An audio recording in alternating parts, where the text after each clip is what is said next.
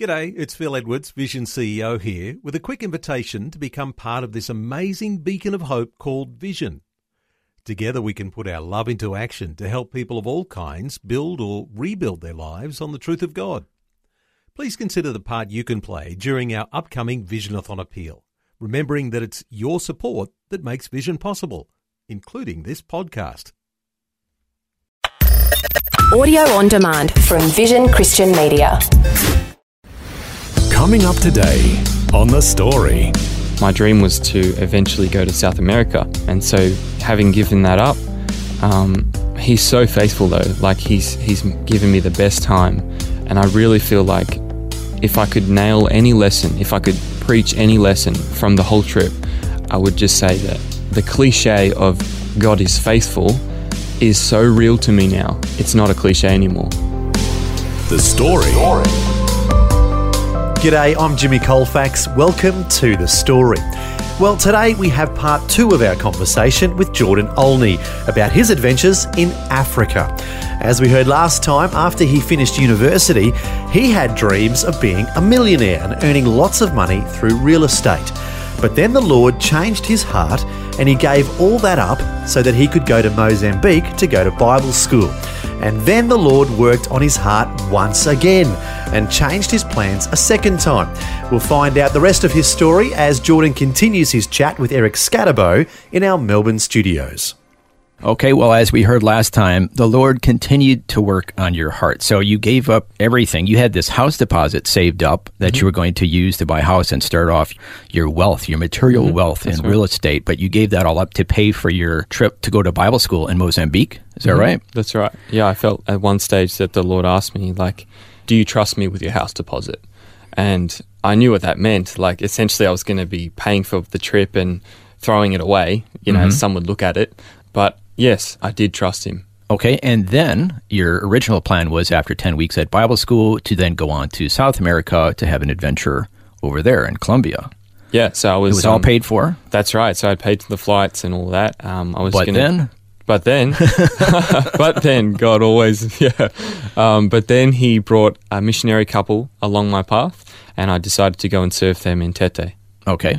For 6 months. For 6 months. So a finite period of time. That's right, yeah. And you were starting to share with us last time that you were in charge of 7 boys. That was part of the ministry work that you did there. Yep. And we're going to find out later there's another but then. That's right. But let's just focus on the first 6 months you're going to serve there. But we've been kind of making you to be a very noble person, giving up all these things. But you did have some fun while you're over there. Definitely.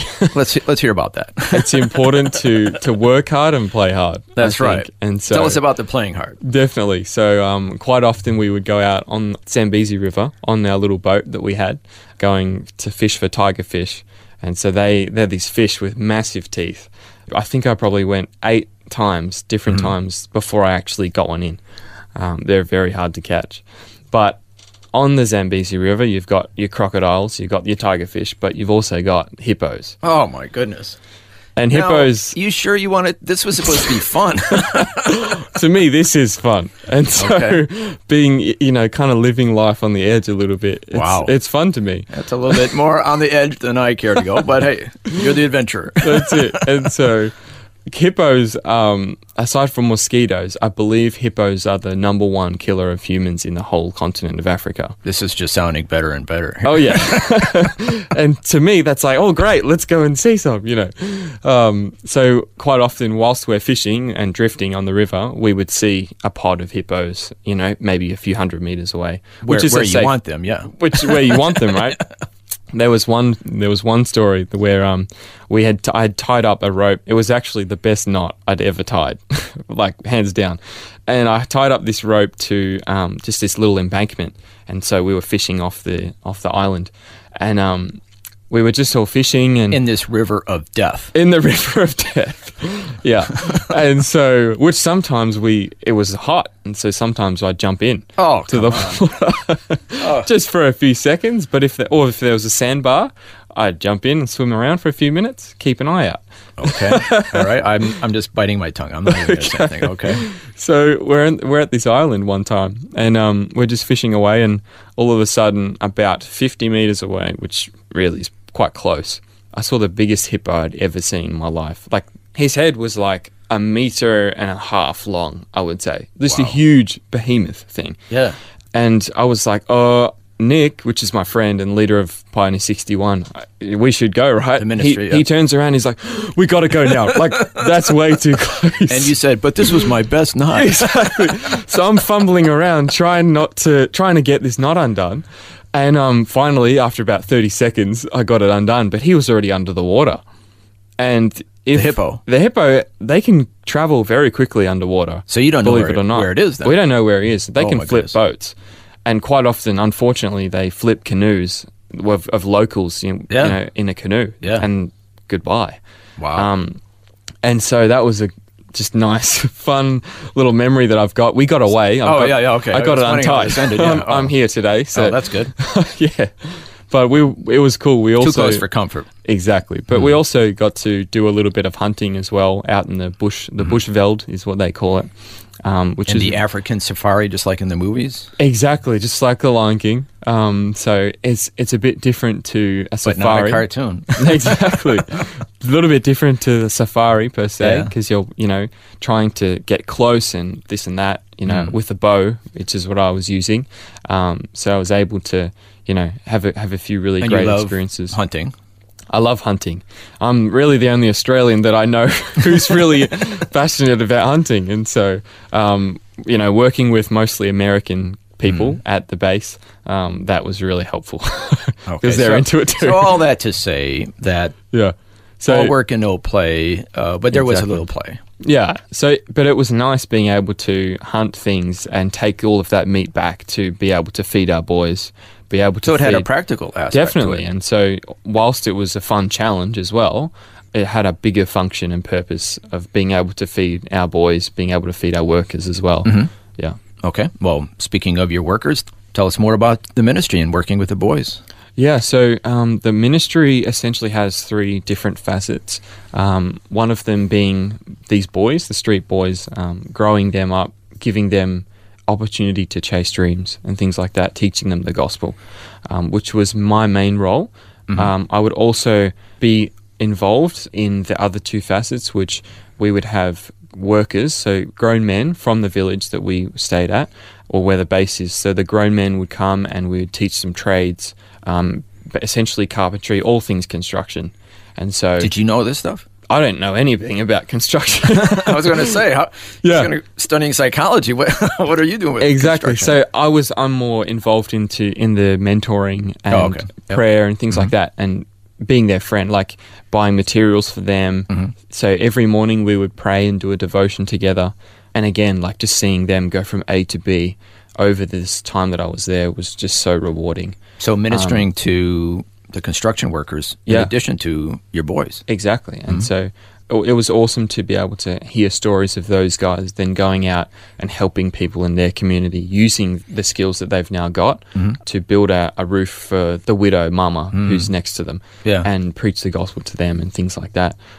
We would also play hard too. So every Friday we would, playing. Yeah. So we would play soccer together. Oh, okay. On the, big sand football pitch that we had close by. And man, I tell you what, that's tough. Yeah. Yeah. The other facet of the ministry is working with ladies that have come out of brothels. And that's a challenging part of the ministry because there's a lot of brokenness and strongholds that need to be dealt with in that kind of ministry. I'm not heavily involved in that just because I'm a single guy. You just got to be wise. Yeah. However, there were times where we would go to the brothels, like an active brothel, with some of the ladies that had come out, and we would go and minister to the current ladies that were. So you would escort them. Yeah, essentially. So we would go and feed the ladies that were working there. I tell you what, it's hard for me as a single guy to look outside and see a line of young men outside waiting for us to finish ministry. That's really hard for my me goodness. to see. And so, part of me wants to walk up and slap them. Yeah. And what are you doing? Like, you're causing trauma, and not only to them but to yourself too. Yeah. And it's just, but that's kind of a little bit of a normal thing. It's just So you and your team, yeah, female workers, yeah, are ministering to them. yeah. because they're basically being taught that they're not worth a lot. They're just being used. I hate to put it that way, but that's basically what's happening. Basically 50 cents in the US, and that's all it takes. So understandably, they would have a low self-image, low view of themselves. Yeah, and a lack of identity, essentially. So and so you're trying to minister to them and let them know that God loves them, and they're worth a lot. They're priceless. Yeah, exactly. And meanwhile, outside, there's somebody telling them you're not worth more than 50 cents. Pretty much. And so it's that's heartbreaking. It's a bit of an uphill battle sometimes, but someone's got to fight it. And so it's a real honor to be able to minister to them and teach them about identity, that they are daughters of God, and that they have value, and that they can have their own dreams and visions. They're not just there to be used. And the truth is God has created them in his own image. Amen. And they have maximum value to him. Have just there been as much some as anyone else. stories? Crazy success stories. So we've had over 15, like we've got 15 ladies roughly that have come out, and they now create jewelry, use their hands. So our ladies in the ministry team have taught them skills, like practical, and so they create jewelry and send it over to the United States and actually sell that jewelry. That jewelry actually pays them a wage, so they don't have to work in the brothels. Yeah. And whilst they are in this ministry called White as Snow, we teach them also practical, but also we disciple them a lot and go through a lot of prayer ministry, getting them free, teaching them about identity. So for quite a while there, I took them through the Alpha course, which is kind of like a beginners believers course, and just asking the big questions like, why do we believe what we believe? Who is God? What does he say about you? So it was great to be able to work with all three facets of the ministry.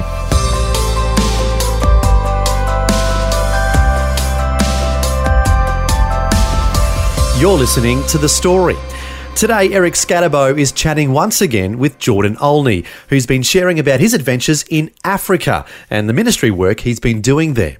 Next, we'll find out about a new adventure he'll be going on when we return. The Story.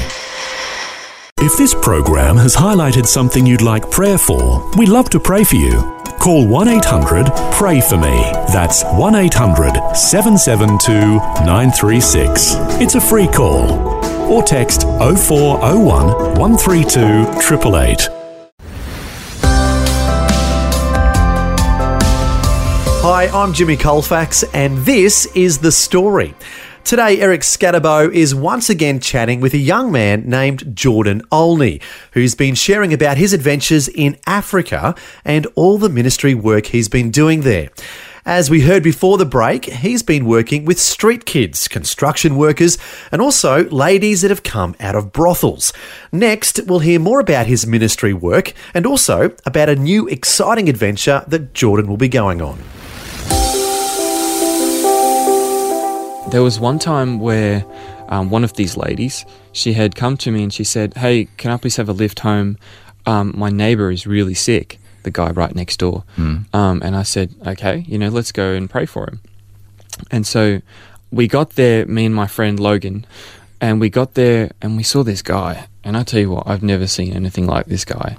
Like his whole arm was like the width of my wrist. And I have small wrists. Yeah. Like he was malnourished, basically bones, and he was just lying on this mattress that was only a few centimeters thin, and that's all he had in this concrete room. And this guy he looked like death, essentially. I heard that he hadn't eaten in days or weeks, and he couldn't move, he couldn't stand up, he couldn't do anything. He had malaria, which roughly the medication for malaria there in Australian dollars would be about $16 to $20, but he couldn't afford that. So he, once you get malaria, you don't treat it, and you're in a bad place in a few days. So it doesn't take long to die. And so he had malaria, and I believe he had tuberculosis as well. He also had a liver disease at the same time. So he was not in a good place. Yeah. And we prayed for him, and I kind of tried to hand it off to my friend Logan, who's a bit older than me, and, submit but he was like, no, you're doing a great job. Just keep going for it. And so I was like, all right, God, we're just going to go for it. So I ended up praying for this guy and just prayed for complete healing and this and that. The next day, I had heard from this lady who introduced me to him. The next day, I heard that he stood up, had something to eat, and then walked to a completely separate village, like a few kilometers away, Wow. to tell his friends that he'd been healed. Wow. And I'm like, are you serious? Almost like, I know that's what I prayed for, but what? Yeah. And so it was awesome to hear that he, all of a sudden gets healed and he's now talking to other people, showing them what happened. I went back to him a few days later and actually shared the full gospel with him. So I'm not the one who healed you. It was Jesus. Yeah. And, he loves you and he's got a plan for you. And so he was able to receive the gospel and gave his heart to the Lord, which was just an awesome experience for me to go through. Yeah. And just to see the healing power that the Lord has. That's not where the story ends, though, because 2 weeks after that, I heard that he got sick again. And some might say, oh, well, he probably just felt good that day and he was still sick. But with malaria, it's a few days. And so I know he was healed for sure. Yeah. And so, but a few weeks later, he gets sick again. And before I can even get there, he dies. And I'm like, wait, what? What Lord, happened to the happy ending? Yeah, exactly. He just, he's a new Christian and all of this. And straight away, I was at peace, though. And I felt the Lord say that if you hadn't had gone and been obedient and prayed with him when you did, he wouldn't be with me now. And so without that healing, without that open door to minister to him, he wouldn't be dancing in the presence of the Lord right now. And so that, to me, put my heart at rest and really is one of the staple moments and staple memories of this whole thing. It's about being obedient and giving God your yes. Yeah. Okay, so we've seen this reoccurring trend that you're going to do one thing, but then the Lord kind of shows you something else. Yeah. So your vision at this point in the story was to serve in this ministry. It's called Pioneer 61. And you're serving the boys and helping out in these other areas of the ministry. Yep. And you told them you would do that for 6 months. Yep. But the Lord is working on your heart. What's happening now in your life? So 6 months originally was a stretch for me. And I was like, that's a long time. But Yeah. I'm looking forward to going home. But part of me was just there now. And I loved being able to serve. I loved starting to see fruit. And I couldn't leave. And so, almost a year later goes by and I've served my 6 months, but I'm just like, I want to be here. And so I just stayed and for, almost a whole year. Another phone call to your parents. Yeah. But again, they were fully supportive and very gracious in allowing me to go after what I believed the Lord was telling me. And so it was really cool to be able to be a part of it for longer. But then the leaders, Nick and Marlene Boyd of Pioneer 61, they went on a trip to the UK. And so after that, they had come back and said, over just this, we were in a circle around a fire that night, and they turned to me and he put his hand on my shoulder and he said, and for this boy, we've got plans for this boy. And I was like, okay, I hadn't heard anything about this, but all of a sudden they've talked to people and pastors in the UK, and he told me, he said, we've got plans for you. If you're willing, we want to send you to the UK and all throughout Europe for a whole year to go around and be trained by all of these different pastors and church leaders all throughout different places. So what it looks like essentially is a month or two longer in the UK, a month in Portugal, Serbia, Spain, Poland and Sweden, and all of these different countries. Wow. Crazy. With the purpose of being trained pastorally, because that's kind of in my blood. It's where I feel called to be a pastor. Trained pastorally and also trained in church planting. And so these people from the UK have done church plants all throughout Europe, so I'm going to see how it's been done in different cultures and take notes, essentially. And so the goal of that for a whole year would be to come back, and they've asked me to come back and to plant the church, the Pioneer 61 church in Mozambique, with all of the workers and, to hopefully bring the gospel in a bigger way to that village and that community. Wow. Definitely different from what I originally set out to do. Well, let's just kind of review. Yeah. Pretty far from your original vision of being a real estate millionaire. Yeah. Yeah. But step by step, I mean, if the Lord had told you No way.